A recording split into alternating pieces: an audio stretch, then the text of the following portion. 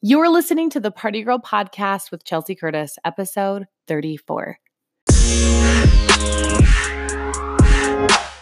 So last year I had the opportunity to do something really cool, and it was to be a model for a bridal design dress company called Maggie Sottero.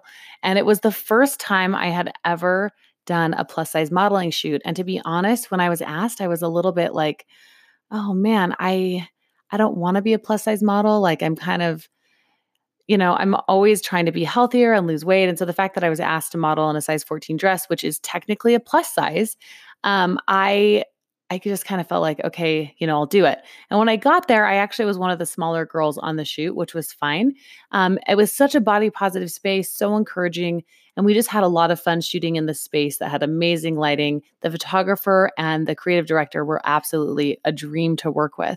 Well, I didn't know this, but at the time I was also 16 weeks pregnant. And so it probably added to the feeling of being bloated and all that stuff. For those of you that don't know my pregnancy story, I didn't find out I was pregnant with my son until I was about 17 weeks. So yeah, there's like a whole lot more that goes into that. But anyway, so I was doing this shoot and the pictures turned out amazing. It was a dream to work with the creative director and the photographer. They were just awesome at making me feel comfortable and flattering in these gorgeous dresses. And it was a really fun experience. Well, since then, Maggie Sottero has actually posted a lot of my pictures on their site. And it's kind of fun because every once in a while I'll pop in and I'll see like, oh my gosh, there I am, right? And something that was a little bit mentally a struggle for me, I realized like just because you wear a size 14 dress, like doesn't mean that you aren't beautiful and you can't rock it. You know what I mean? Like these pictures are stunning. I'm so glad I have them. But in the comment section, it's kind of interesting because I read a comment and somebody had just said, like this basically to the effect of like, this is a curvy bride with the crying emoji saying like, joke, this is a joke. There's no way. And what do you say? What do you say when you are not big enough to be a plus size model? Like, is there an in between where I'm not a regular model? I'm too big to be a regular model, but I'm too small to be a plus size model. So then where's my place?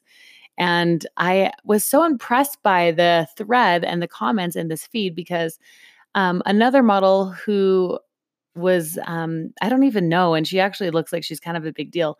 She commented on that post and just said, just so you know, like different body shapes and sizes, different heights, like different weights look different on different bodies. And so there's a lot that's to be said about like angles and lighting and I want to pick this photo apart for you because I just like I said, I've been modeling for a long time and so I know how to work my angles. And looking at this photo, I'm like, yeah, maybe it, because it's out of context and I'm angled a certain way, you can't tell, but like I am over 200 pounds. I'm a size 14 and I'm also pregnant in this photo, like I mentioned. So if you click on the link in my description, I can show you exactly how I achieve this look and not to, fool people into looking good, but how I use my body with all the curves, with the extra weight to still model in a way that's attractive and sexy. So one of the things I learned from pageantry is actually to put one knee forward. And it's almost like you take your 2 feet and if you were to face them like all the way to the left or all the way to the right, and then turn your body forward, that's how I get that really tiny looking waist is both of my feet are facing toward the window here. And then I'm turning to the left and it's kind of twisting my waist to look a little smaller. And then you push that front knee up and you pop it and it gives you that nice angle. So that's how we're rocking that angle right there. The other thing too is like I have bigger arms and this was a sleeveless dress. So by putting my long hair in front of my armpits, that helps kind of contour a lot. And normally where my arm down would have a bulge, by me kind of playing with my hair, I am able to hide like the bigger um, arms that I have, and they don't even look big in this picture at all. And the other thing too is I'm using my hand on the chair to kind of cover any extra curves from my waist. And then the dress is hugging in all of the right spots. It is, you know, it's going with really great lighting. I'm just angled perfectly and it's untouched. Like this isn't photoshopped at all. This is the real photo.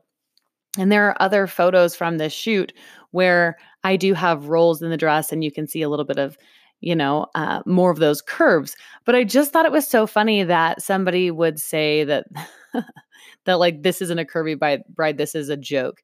And I think that the fact that I'm not 110 pounds at 5'10" or 120 pounds at 5'10" is being curvy. You know what I mean? So it's all subjective. And at a certain point, I think you just have to be comfortable in your own skin and recognize that you're never, ever going to make everyone happy. You're never going to please everyone. So, I have two options. Like I can just keep going about my day, or I can be like, oh no, I'm not curvy enough to be a curvy plus size model. I need to gain more weight or whatever, which I mean, just for the sake of the argument, like that's not healthy. And that's kind of absurd, right? Like we don't need to change who we are. We just need to be confident in who we are and what we have and what we can deliver. And if that doesn't work for somebody, if they don't see it that way, then they're not your person. They're not your audience. They don't believe what you believe, like we talked about in the last episode. You want to find those people who are part of your tribe and part of your thought process and belief system instead of trying to convince someone otherwise. And so while it ended up being a good conversation, and I even did throw in a few of my 2 cents in that chat box saying, hey, yeah, this is my real size. Like it just happens to be really good lighting and angles and all that stuff, but this is me. She wasn't buying it. She's like, well, you still look too small to me, to which I'm like, okay, that's cool. I have to just keep going with like, it is what it is. And I think, again, if we go off of the term or the stereotypical model standards of stick thin and very, very lean, I'm definitely curvy. I'm owning that. And I want you to know that you don't have to fit in a box. You don't have to fit in a mold. And I don't either. Anyway, thanks for joining me on this episode, and I will catch you next time.